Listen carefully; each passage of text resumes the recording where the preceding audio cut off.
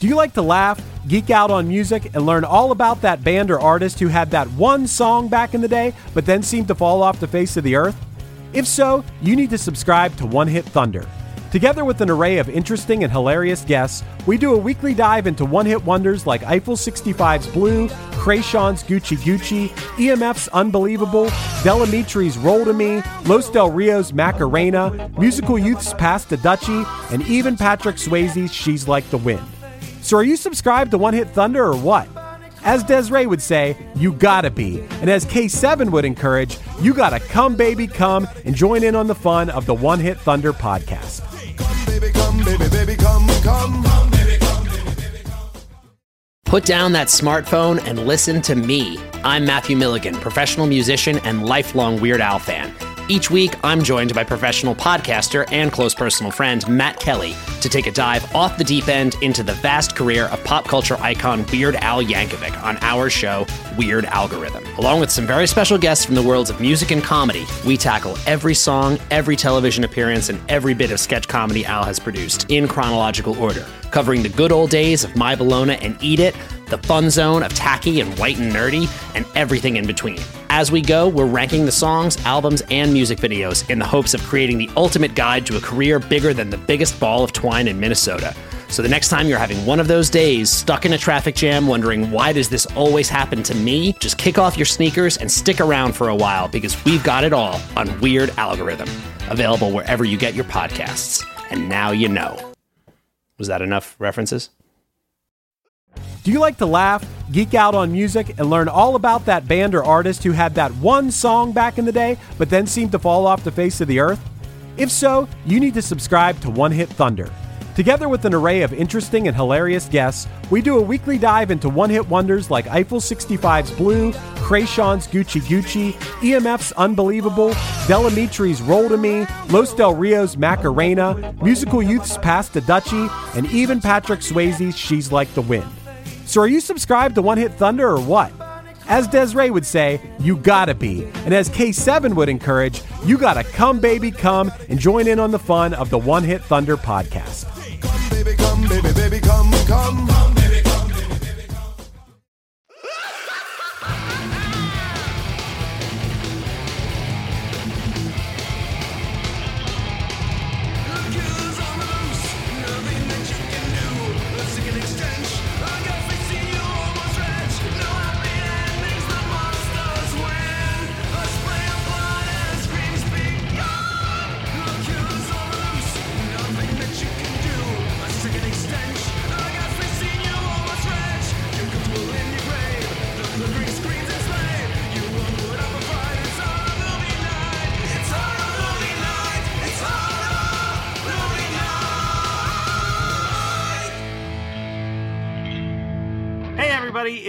We're back with another one of those What Did We Watch This Month episodes. Last month was really short because Brian and I were binging Game of Thrones, but that's over with. So now I've got like 12 things on my fucking list. So we're going to be doing a lot of doubling up on this one. So I'll kick it off, I guess. I'm going to do this one real quick. I watched two movies that I'm not going to say too much about because I'll say that they are firmly in the stay tuned category of horror movie night. Psycho Cop Returns, which was suggested to me by one of our listeners, Tom, and Scream Factory sent me the Blu-ray for Man's Best Friend. Both are something. They are something. Yeah, and Ali Sheedy in Man's Best Friend. Whatever happened to her? She did Man's Best Friend. But yeah, nothing like a very awkward cut between a real dog and a prosthetic dog that can swallow cats whole. You're kind of selling it for me. Yeah. Oh, you would love it. It's something. And then Psycho Cop Returns. It's from the guy who wrote and directed Invisible Maniac, and it shows. So that's all I've got to say about those two. Who wants to do it next? Who wants to do it next? I guess I'll jump on. I don't know how I'm going to bunch a lot of these together, but I'm going to start by saying I watched Lorena, the Jordan Peele docuseries about Lorena and John Wayne Bobbitt. And boy, was it a fucking watch, man. Like, Jordan Peele. Jordan Peele. I don't know if he directed or produced it, but his name is attached to it. But it was so well done. Yeah, dude, that Twilight Zone trailer got me insane. Something excited. Yeah, it looks. They did such a good job of like you start watching this show and the first episode ends and you're like, this bitch is crazy, and then it immediately the following 3 episodes, she was like raped and abused by him, and like you're like 100% voting for her, and it just shows like, no, don't get me wrong, our country has a long way to go. But we have definitely made some minor improvements from the 90s of how like I felt like I was watching a documentary based in the 70s. You know, it was like, are women being treated fairly, or are they being raped and beaten by their husbands? We brought in a bunch of old white men to discuss. What are your guys' thoughts? And they're like, no, they're not. I'm like, the fuck? I was alive for this. This is insane. That, and then I'll just plug no ties to it, but just trying to burn through this list. Watch The Florida Project for the first time, and I fucking loved it. If you were someone that needs like a movie with like a huge plot and storyline, it's not real. It's like not the movie for you. It's very the way back 8th grade, where it's just kind of a movie that exists in a way. You know, there's obviously a storyline and a plot in this and those other 2 movies, but it's more just a snapshot of people's lives. Yeah, it's like a feel good film. You know, I really enjoyed it, and I didn't watch it when it first came out because I heard it from a lot of people it sucked, but I enjoyed it personally. Those are my 2. All right, so I have to tell you guys about the time that I got super sick this month and just burnt through so many MCU films. Well, not really. So I was I had some dental surgery done, and I found out after taking the medication for the pain that my medication, that I cannot take codeine. It really fucks me up. Me neither. But anyway, so I spent 12 hours writhing in pain, and so in that time I watched, these are all rewatches, Infinity War, Iron Man 2. Oh, then I watched the Glow Doc, and then I watched G.I. Joe Rise of Cobra. Oh, and that was the first and last time watching G.I. Joe Rise of Cobra, because it's not as fun as I wanted it to be. It's like very Street Fighter in that somebody knew they were making a funny movie, but not enough people to really make it a fun watch. Yeah, I feel like my memory of that was that it felt like The Rock was one of the only people that understood what he was in, and like everyone else was taking it way too seriously. Wait, but it's been forever. Wait, Rise of Cobra, is that? Wait, is that one with The Rock? No, I don't know. G.I. Joe. Oh no, I'm thinking of G.I. Joe Retaliation. Yeah. This one has oh god, hold on. I know the people's names. I just hold on. Yeah, they all kind of blend together. Those G.I. Joe movies. Dennis Quaid, Channing Tatum. That's what Channing Tatum. How many of them are there? More than there should be. I think there's at least 3 or 4. What? Looks like I got some work to do. Oh, Joseph Gordon-Levitt is in it too, which I think is really funny. JGL. I think that guy he has all that 10 Things I Hate About You money, so he's like, I'm just gonna go do weird movies from now on.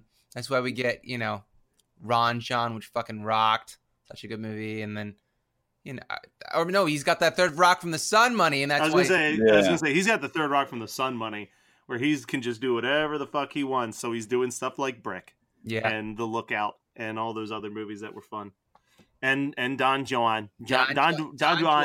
Such a good movie. So, and also, I think it was either the day or before or the day after I was ill. I rewatched Ant-Man and the Wasp with Megan, and she enjoyed it, and I fucking love it.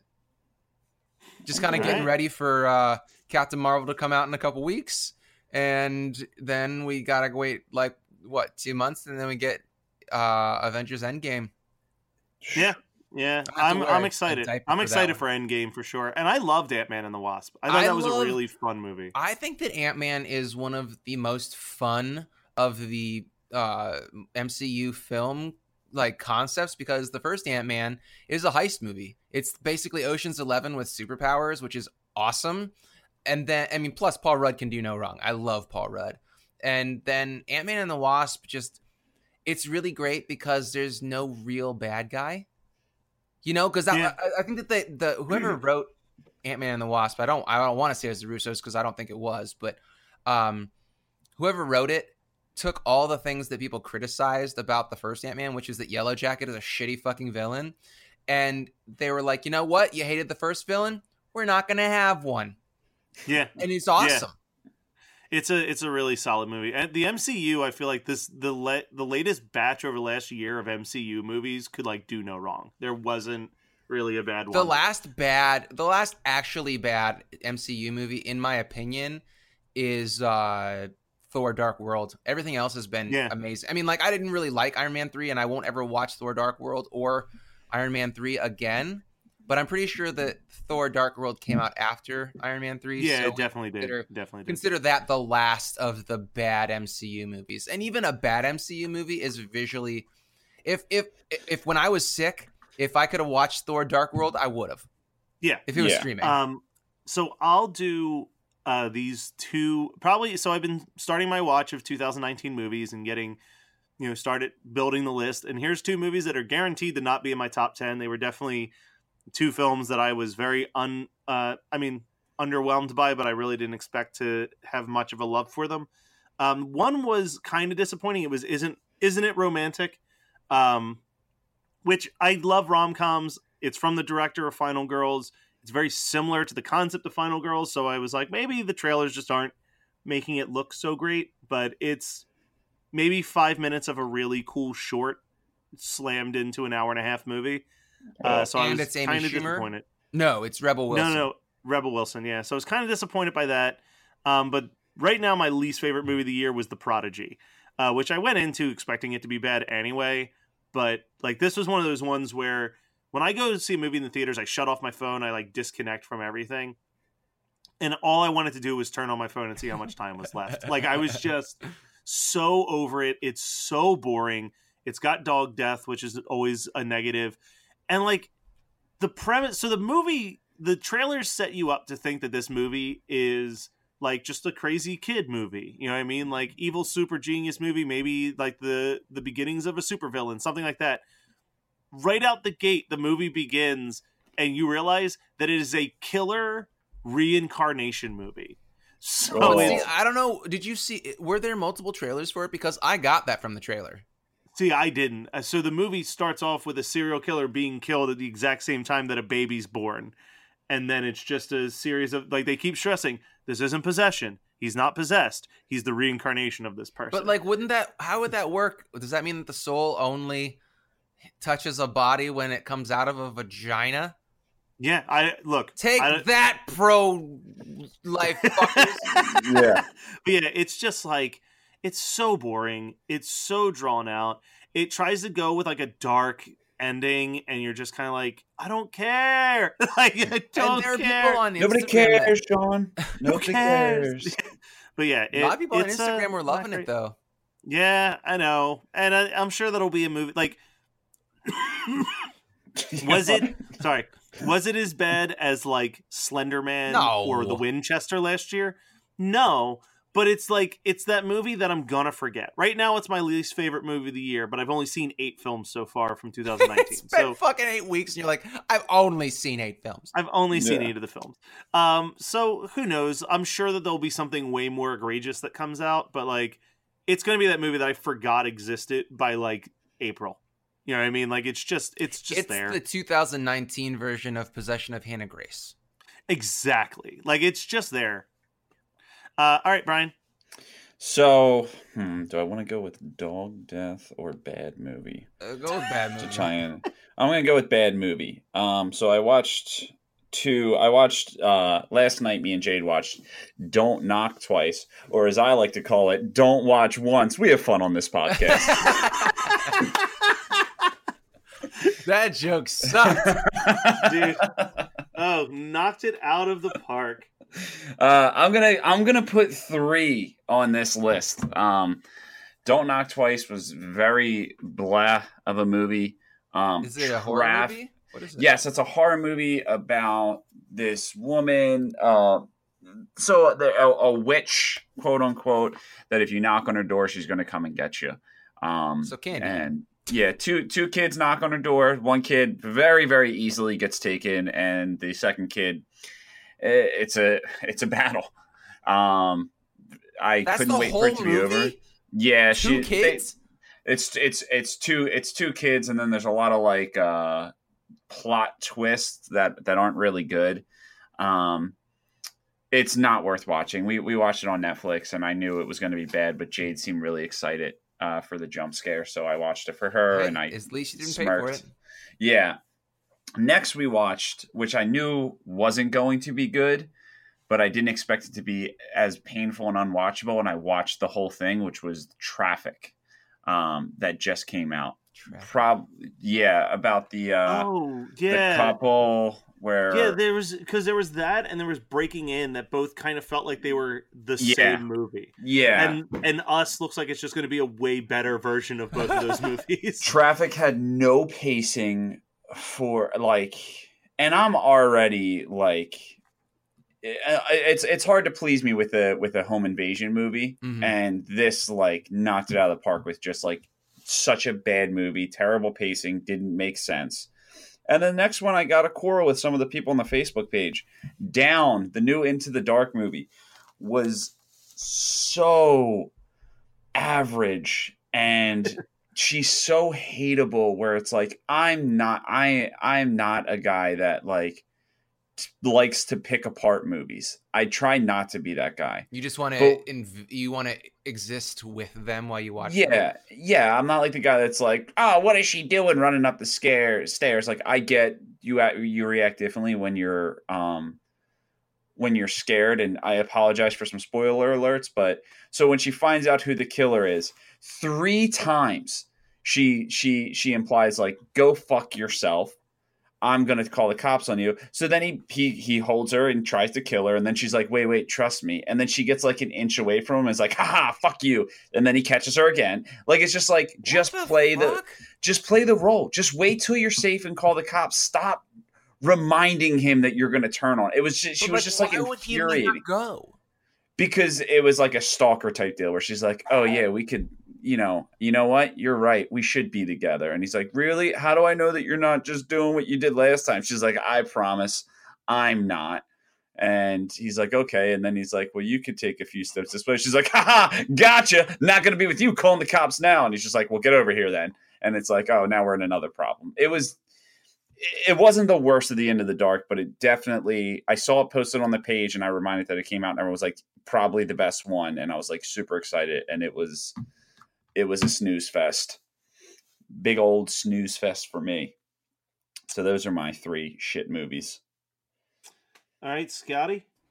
All right, so where are we at? What do we got? I have to tell you guys, the best fucking experience of the last month, easily, visually, was Pen 15 on Hulu. Holy shit. I still have to watch it. Oh man, you're going to burn through those 10 episodes in a weekend. It's so we only let ourselves do max 2 a night, and it was hard. It took us all week, it was 2 a night to get through to the 10 episodes, but especially watching it with Jade. If you are a man with a female significant other, I feel like you will get more benefit from watching it with a woman who was a teenager in the around the millennium, around 2000, because it's set in 2000. Because it's I got the nostalgia of some of the cultural things, but I didn't get the girl teen cultural references. And Megan was like, oh my God, this is so real. This is so exactly like my experience at that time. So the concept is that these two female comedians who are hilarious, by the way, are they're like 30 in real life. They're playing themselves as 13-year-olds on the show. And so the first episode, you're like, oh my God, these 30-year-old women are playing 13-year-olds around a bunch of 13-year-olds. But then you lose that and you're like seeing them as 13-year-olds. It's really wild. And they're so funny. Like they're you can tell that they wrote it because that they lived it, because it's all about like their posture and their physical reactions to things, and just it's so realistic. It's basically like if Freaks and Geeks was more authentic. This is like the most authentic teen thing I've ever seen. I'm not saying it's the most charming or the best, but it's the most realistic. It's just basically like going back in time and watching a slightly scripted version of what life was like for junior high kids in 2000. All right. It's so it's good. definitely on my list. I'm super excited to watch it now. Yeah, you should definitely put it high on your list because it is so good. It's just so fucking good, man. We're out of shows too, so I probably, as soon as I get back from this trip, I'm going to start it. All right, I'm going to tackle the two kids movies that I saw so far in 2019. One that was great and one that was pretty good. So The Kid Who Would Be King did really bad at the box office. I think it was like out of theaters within 2 weeks, but it was a ton of fun. It was a total 80s sorcery film mixed with Goonies. It's written and directed by the guy who wrote Attack the Block. Like, it's just got that 80s kids movie vibe going throughout it. It's a little long. It's a little drawn out. Like, it's not going to ever make my top 10 of the year, but it was fun. The other movie that I saw that was great was Lego Movie 2, the second one, which also I think did really bad at the box office. But just if you love the first Lego Movie, you're going to love the second one. It's so funny. It's so ridiculously meta throughout the whole experience. I feel like that's all the movies. Well, Chris Pratt voices two characters in this one. So he voices the main character, and then he voices a character named Rex Danger, who's literally just a parody of Chris Pratt. So, like, Rex Danger is described as a Star Guardian Raptor training cowboy, which is just like three of his big movie roles, and then describes himself as, yeah, I'm a whole bunch of solid muscle that was just secretly hidden under baby fat for 10 years. So it's like just very on the nose with like, this is Chris Pratt voicing Chris Pratt, like the whole movie. Well, here's one thing. Does Chris Pratt's personal belief systems and life decisions really like make it hard for you to enjoy his movies now? Because it does for me. I mean, I don't mind that he's like super hyper weirdly religious, but I don't know how I feel about. I don't know. It's less about the religiosity, which is weird, but more about like he's done some really questionable shit in his relationships. Yeah, that I don't, especially because I really thought that him and Anna were like a power couple. You know what I mean? Like, how it's one of do those things you where not love Anna Faris? That's what I mean. Like, it's like, oh, they're so perfect for each other. Like, it's kind of like in a weird fucked up way when, like, I remember there's only 2 times that like a celebrity breakup besides them I was like, no, they were supposed to last. Was like, weirdly enough, was Miley Cyrus and the Homeless Kid. Yeah, no, I keep Courtney Cox and David Arquette. Like, I know. Like, I was just like, man, like, they always had good chemistry in the Scream movies, and they seemed like they always were having fun when you'd see them out and about. So that one hurt. And it was before anybody really knew or cared about either one of them. But, like, I remember being in college, finding out that James Gunn and Pam from The Office had a divorce, and I was just like, no! Which he joked. I remember I was following him on Twitter, and he posted a thing that was like, list of tattoos that I've considered getting since divorce, and one of them was Jim and Pam forever. Like, so, and apparently they remain good friends. Like, she helped him a lot with Super and like helped get him Dwight from The Office to be in that movie. So like they weren't like a bad breakup, but it still bummed me out because they were just two really weird, funny people where I'm like, well, how, if they can't make it work, what hope do I have? I'll tell you, Maybe I'll tell you not what, being dude. famous, that helps a lot. Yeah. You saying that brings to mind, if John Krasinski and Emily Blunt don't last, that would bother me a lot. Yeah. Yeah, I can see that. But dude, they have like 3 kids together and are incredibly in love. And they're like, if it wasn't for them, there's so many times where I'm like, I don't see any celebrity couples. I don't see monogamy being a thing in any celebrity relationship. But I feel like I see it with them. Yeah. There's a few, it's weird because there's like the ones like Sarah Michelle Gellar and Freddie Prinze are still going all these years later. But they also both were like, hey, let's step away from the spotlight. You know what I mean? Yeah, like, she just wants like to be like, a mom and like... Yeah, they're like, we made our money. Yeah, did she, maybe she like does an Instagram or something and probably gets money from that, but I don't know.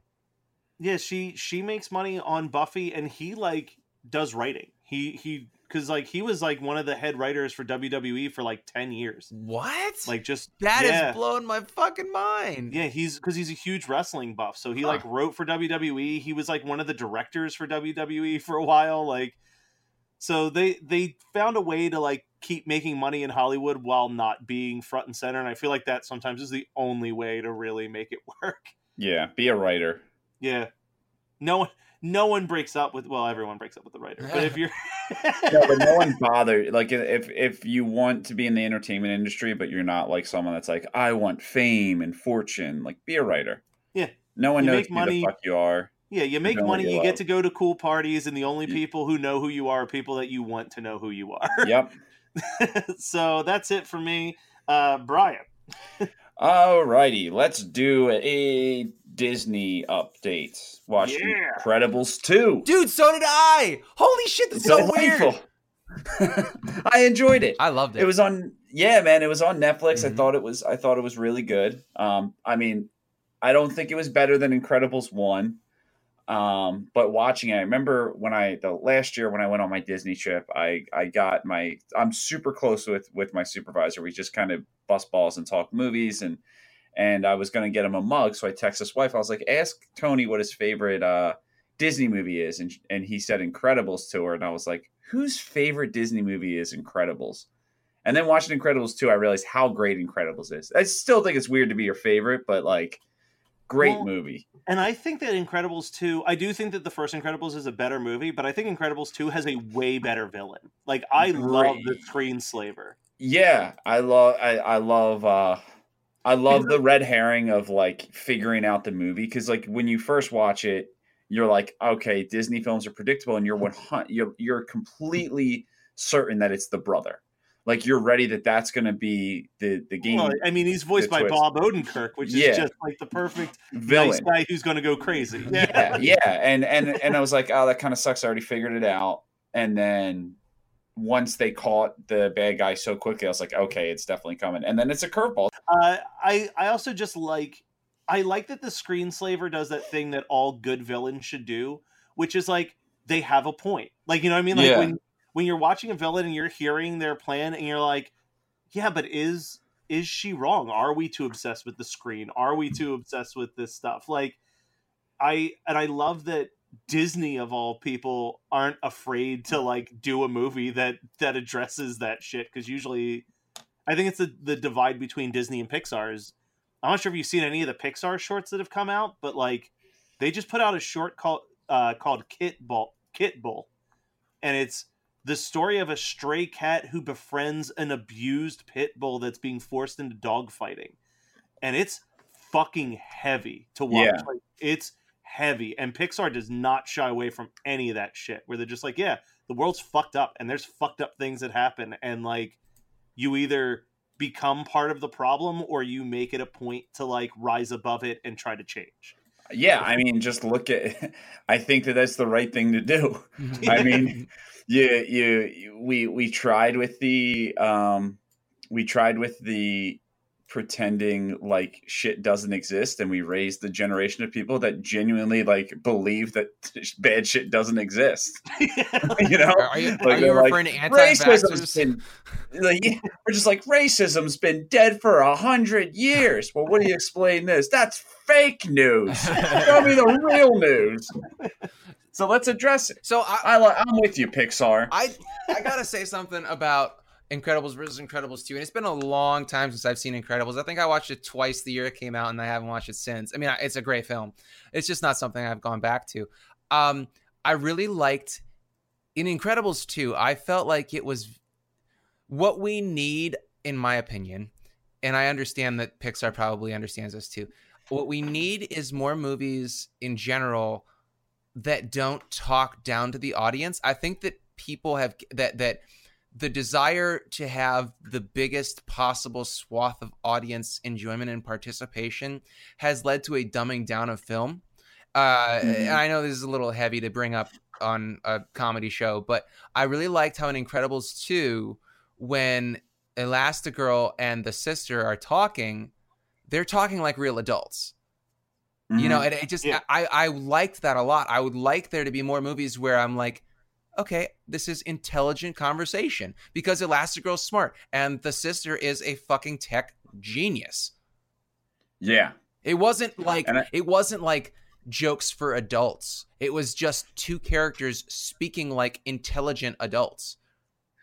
And I feel like Walt Disney and Jim Henson, and then if you just kind of follow that trail after them, anyone that like followed in those footsteps are really the center of like kids movies that do that like don't dumb it down, that will make it for children and for audiences. Now, obviously, if it's a straight made for children's, they're not going to have super intelligent conversations, but for the most part, I feel like all of them do a really good job. Well, I just mean, yes, I would agree that most Pixar movies, I don't know if it's the conversation, but I think that the themes are there, you know, like Up or fucking anything, you know, but I just really liked the fact that I was watching two characters speak intelligently, and it was just character development. It wasn't exposition.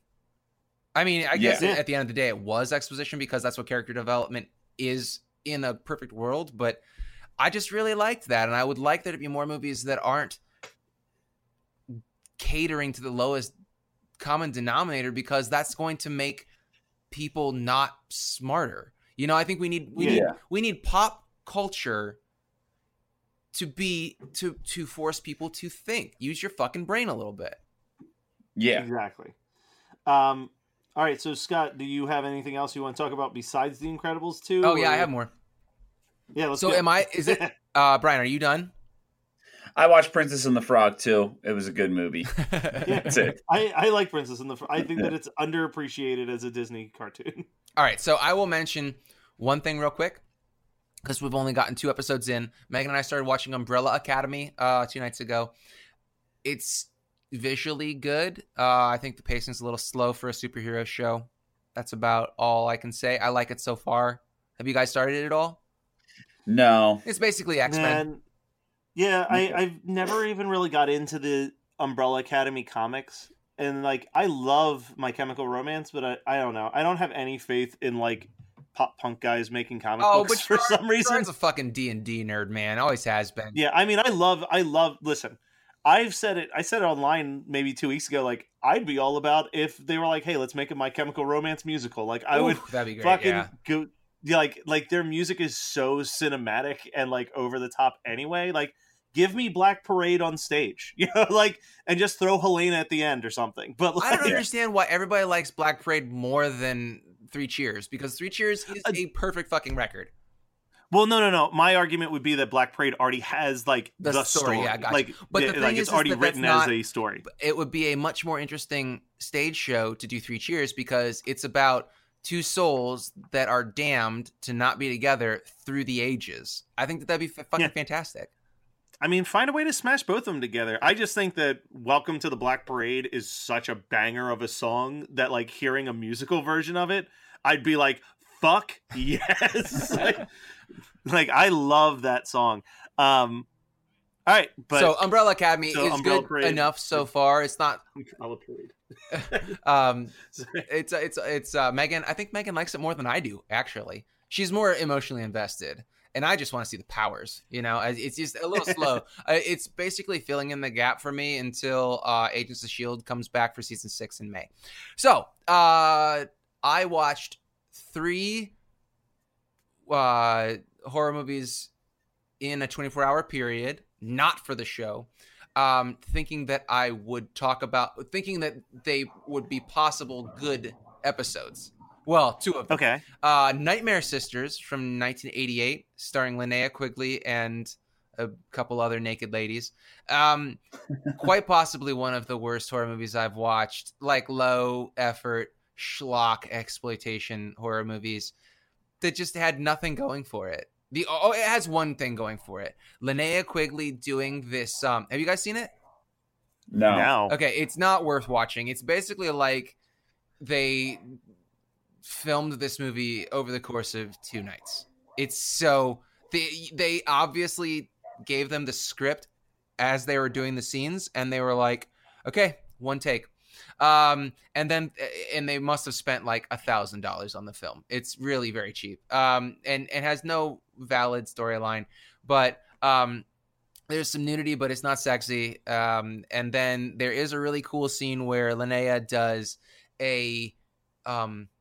she like lip syncs this punk song. It's pretty fun, but that's really, I mean, just watch that on YouTube, and that's really all that you need to watch.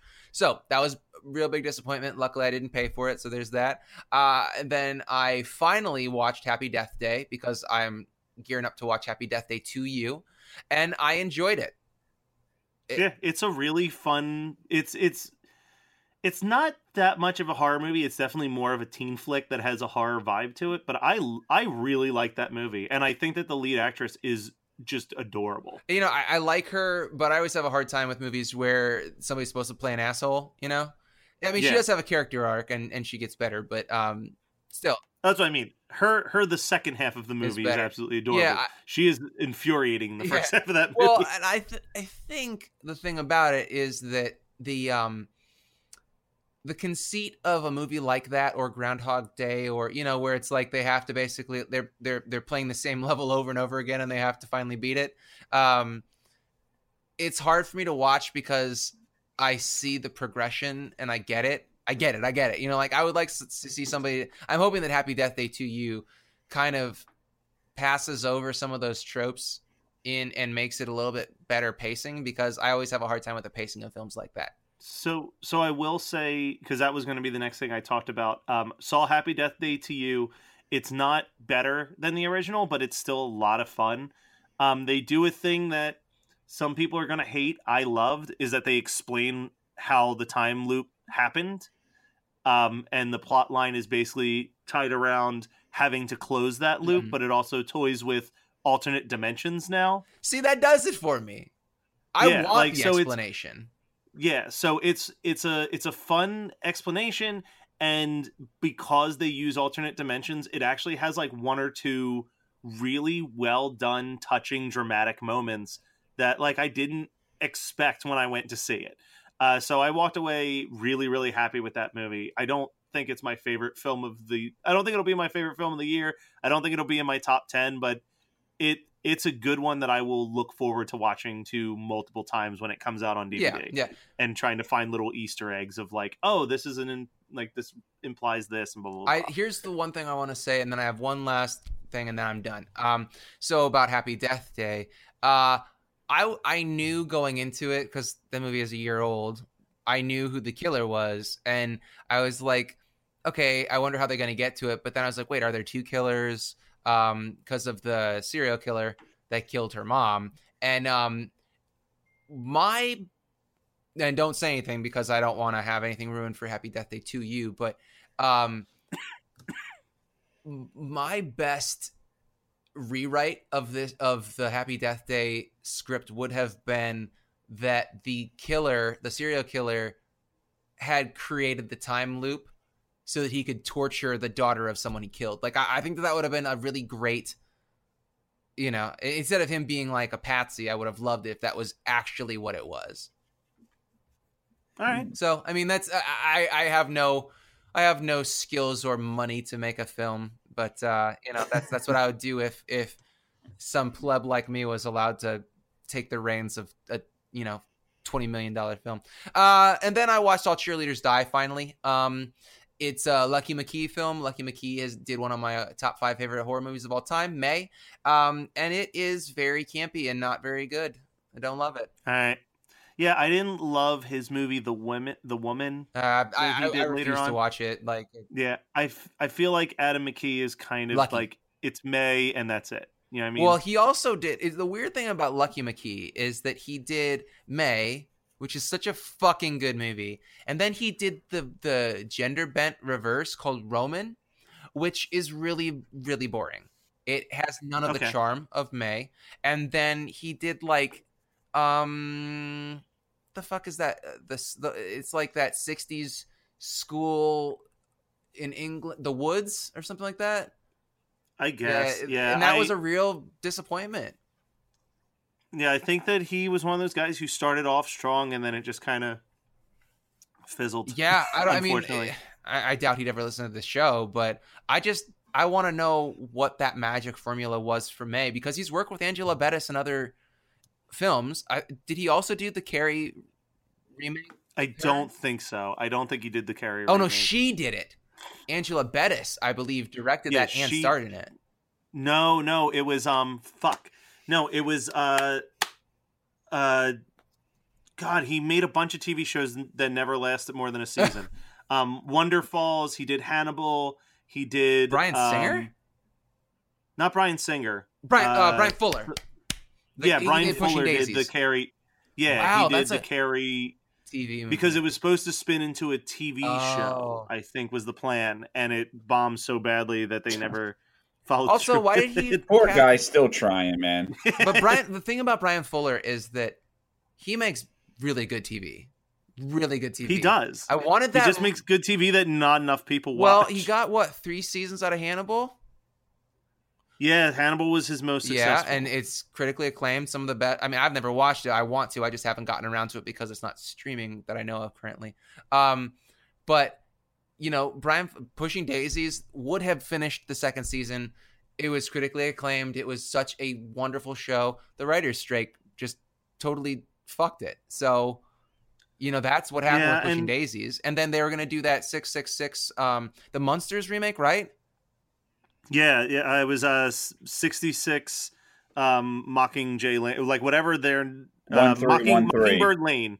Mockingbird Lane was the name of the show that he was writing. Yeah, and I liked they only did the pilot. I liked the pilot well enough. If they would have been able to flesh out those characters, and Bryan Fuller would have been able to do his kind of, he's got like a little Tim Burton-esque thing, but Tim Burton that with the sense to fucking pull it down a couple pegs.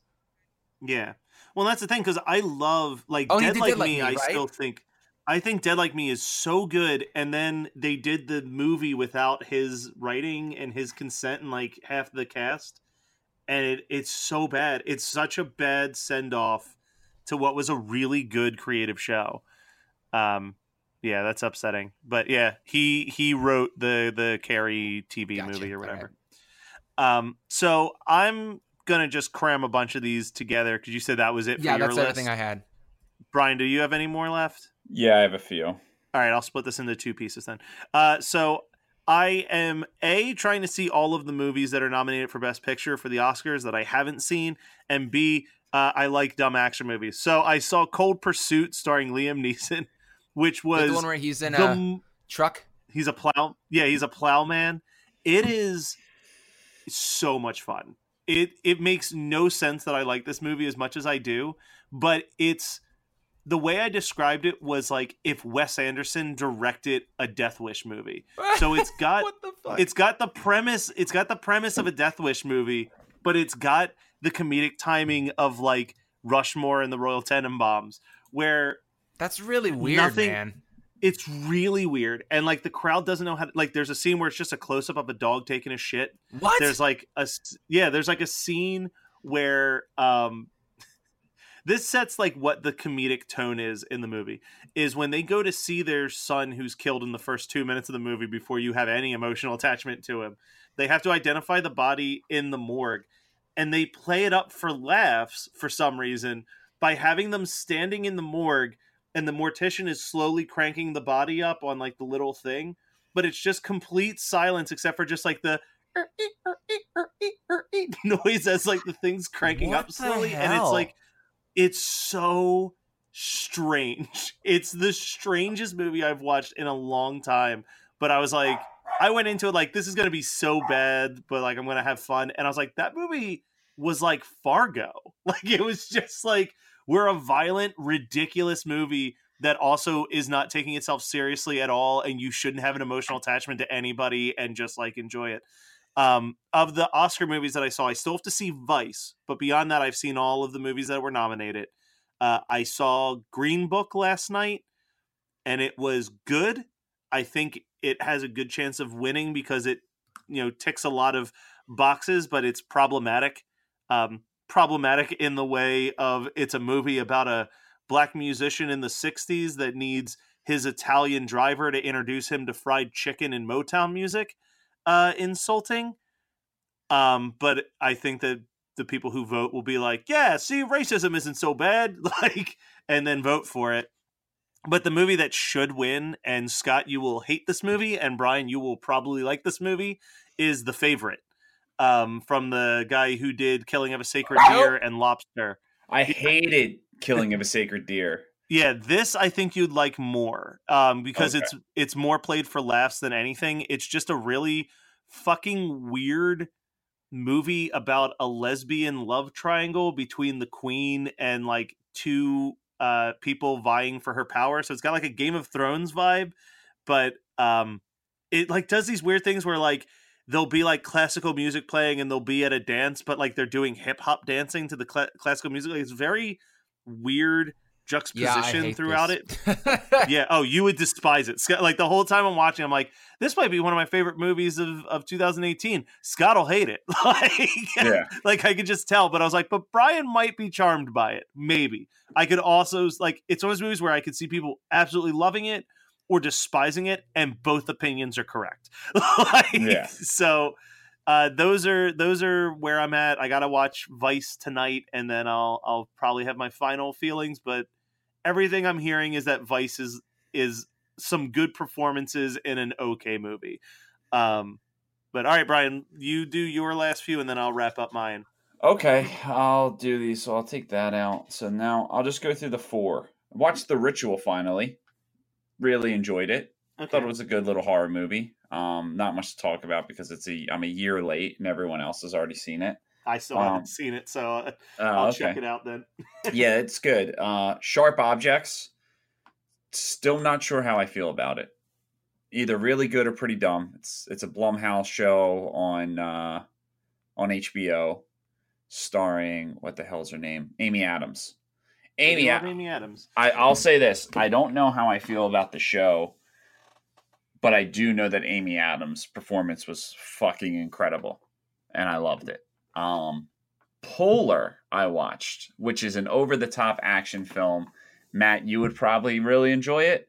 It's very Guy Ritchie Crank, like, combined. My only quarrel with it is there is a dead dog that serves no purpose. Being a dead dog, being in a movie. I mean, like at least John Wick. That's the whole basis of the movie.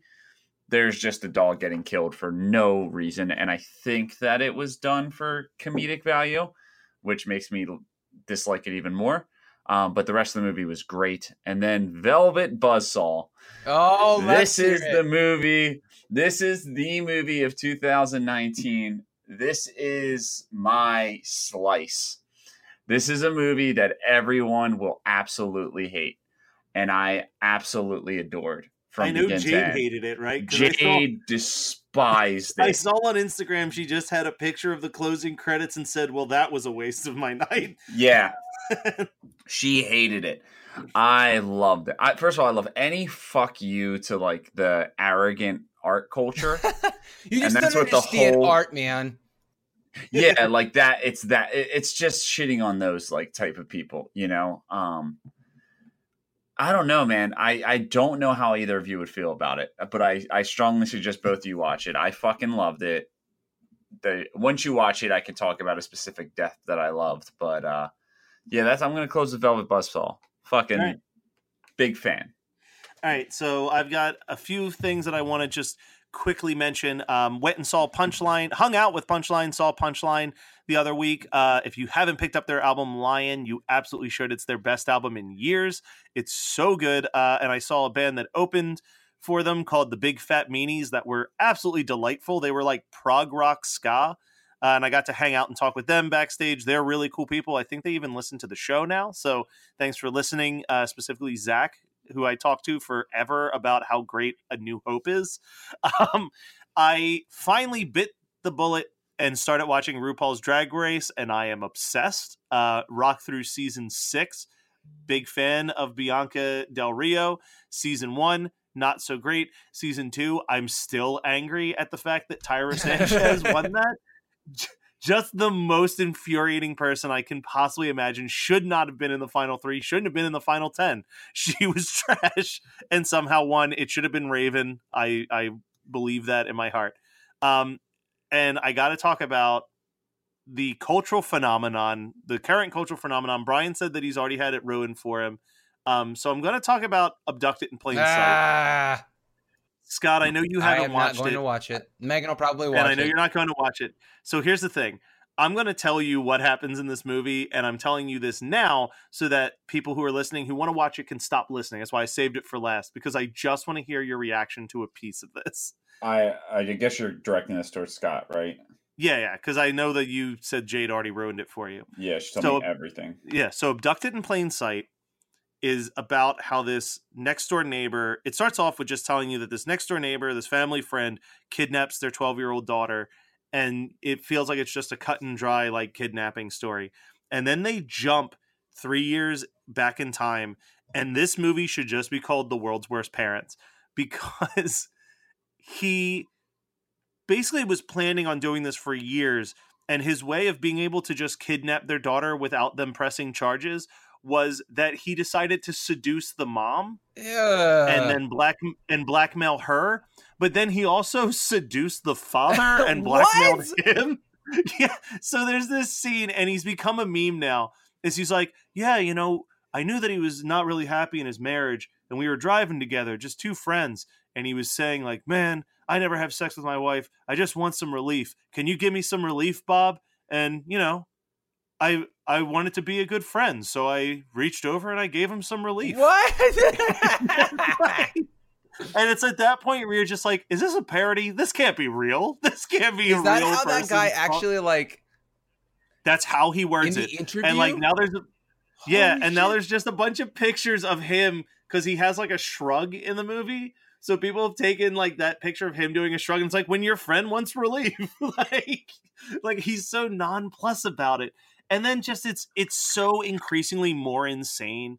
And like it's awful what happened to this girl, but she's okay. Like she managed to like make something out of her life. She wrote a book and is now like an actress who appears in like Iron Man 3, and she's in Maniac, and she's in a bunch of movies. But just like you're watching it, and the overarching thing that they keep pointing out is like this was 1976. No one knew what a pedophile was. No one knew what a child molester was. Like that was so out of like people's brains as a possibility that like when she's just gone for 5 days, like I don't know, maybe they just went off to hang out and lost track of time. Like I don't know. Like, but it is insane. I heard one podcaster say I had to watch it twice in a row just so that my brain could actually accept that what was happening actually happened, because it seems so outrageous. So take a chance and watch it. But yeah, I just wanted to hear Scott's reaction to the needs some relief, because I'm going to be asking for that a whole lot at Monster. Dude, this is just a rehash of the bro job meme. Choo choo. It's the it's the friendship test from the Tenacious D CD. So, have I ever told you guys on air about Bro Job, the parody metal band? No, but that's a great name. It's exactly what you think it is. It's like metal, like metalcore, you know, kind of like hardcore and breakdowns and death metal tropes. It's like a fake deathcore band, and they have songs like "Talk Shit, Get Kissed" and "We Are the Boyfriend Stealers" and stuff like that. And so it's all like basically giving the middle finger to all the hyper masculinity and hardcore and death metal and like the deathcore scenes. And there's just a great line in "Talk Shit, Get Kissed" where he goes, "If there's one thing in life I've learned, it's how to take a load." So Brian, just throwing this out there, was there anything else important that happened in February that you want to talk about? I tricked my girlfriend into becoming my wife. Well, no, fiance. You got fiance, baby steps here, buddy. Yeah, like you got to get to the next. I didn't say I got married. I'm just saying I tricked her into becoming my wife. I don't know. By saying yes to the engagement. Yeah. I have no idea either. But it was a very sweet video that I didn't get to see the video. Motherfucker posted fucking screen caps because he couldn't center his phone properly. And first of all, if you saw by the screen caps, you guys are lucky I even put screen caps up, because I was like, man, I've been putting on some weight. Let me get a striped sweater so I look slimmer. But I forgot that's vertical, and I got a horizontal striped sweater, which just made me. I looked like one of the twins in Tim Burton's Alice in Wonderland. So I want to say one thing about the video. Some tears were shed, mostly mine. Well, no. So we all know that Brian is like super hyper anxious. My favorite moment in the video, I mean, the whole family teared up at points while watching it, but he asks her to be his wife. She starts crying, and she's crying, and she's crying, and he starts to consult her. And then it's like 45 seconds of her crying, and then he just goes, "So is that a yes?" And it's so genuinely like, I don't know if she's... Dude, I've been there. When I proposed to Megan, she knew it was going to happen. And she said, "Are you really doing this right now?" And I was like, "Fuck, abort," because I thought that she was like going to say no, but she just was shocked that it was happening at that point. So like, oh man, I feel for you, Brian. Yeah. Well, congratulations, Brian. Looking forward to the next year of our family driving you crazy, and it'll be a good time regardless. Well, and Megan is excited because she said HMN Wives Club. Yeah. Don't worry, Matt. Your wife who can. Yeah. You ever see Lars and the Real Girl? I was going to say this is South Park with Jennifer Lopez, but sure, that works. Opie and taco flavor Keezy. Goddamn. See, like I can get. Why am I doing that with my hand? I'm doing it with my hand while I'm saying it. See, you guys are always like, "Oh, Scott, you've probably never seen this South Park." Oh, you can't avoid the taco flavored Kids South Park that I know. I mean, that one was a classic. All right, well, guys, we'll be back next month with more of this. But this is the last thing that we're recording before Monster Mania. So, guys, Monster Mania, it's happening. It's going to be a blast. You should be there. We've got new shirts coming out from Studio House Designs, which is super cool of them. We've got tote bags now. We've got enamel pins. Our buddy Kyle's going to be hanging out at the booth with us. Kyle from Survival of the Film Freaks. Survival of the Film Freaks. He's going to be Kyle from Horror Finds, who's going to bring some of his Horror Finds merch out to sell. Scott, you're going to have a new album out by then. We're going to finally hang out with the guys from Fright School. We're going to be hanging out with the Jersey Ghouls. We're going to be hanging out with our boy Dylan, Sean from Cassettes, Allison. It's just going to be a whole crew hangout. It's going to be so much fun. We're going to be recording episodes in our hotel room, but I'm going to have an open door policy. If people want to come and hang out while we're recording, you might get to have some special guests pop up on the mic as we record all those episodes. So it's going to be a fun fucking weekend. You should be there. Go New Jersey. New Jersey. Cherry Hill, New Jersey. Come check it out. It's going to be a blast. And then, we've got an episode coming out on Friday, so look forward to that.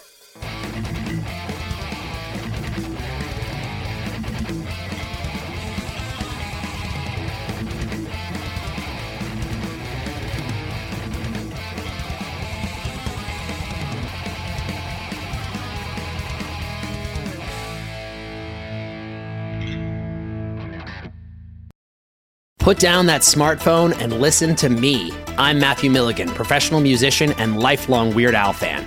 Each week, I'm joined by professional podcaster and close personal friend Matt Kelly to take a dive off the deep end into the vast career of pop culture icon Weird Al Yankovic on our show, Weird Algorithm. Along with some very special guests from the worlds of music and comedy, we tackle every song, every television appearance, and every bit of sketch comedy Al has produced in chronological order, covering the good old days of My Bologna and Eat It, the fun zone of tacky and white and nerdy, and everything in between. As we go, we're ranking the songs, albums, and music videos in the hopes of creating the ultimate guide to a career bigger than the biggest ball of twine in Minnesota.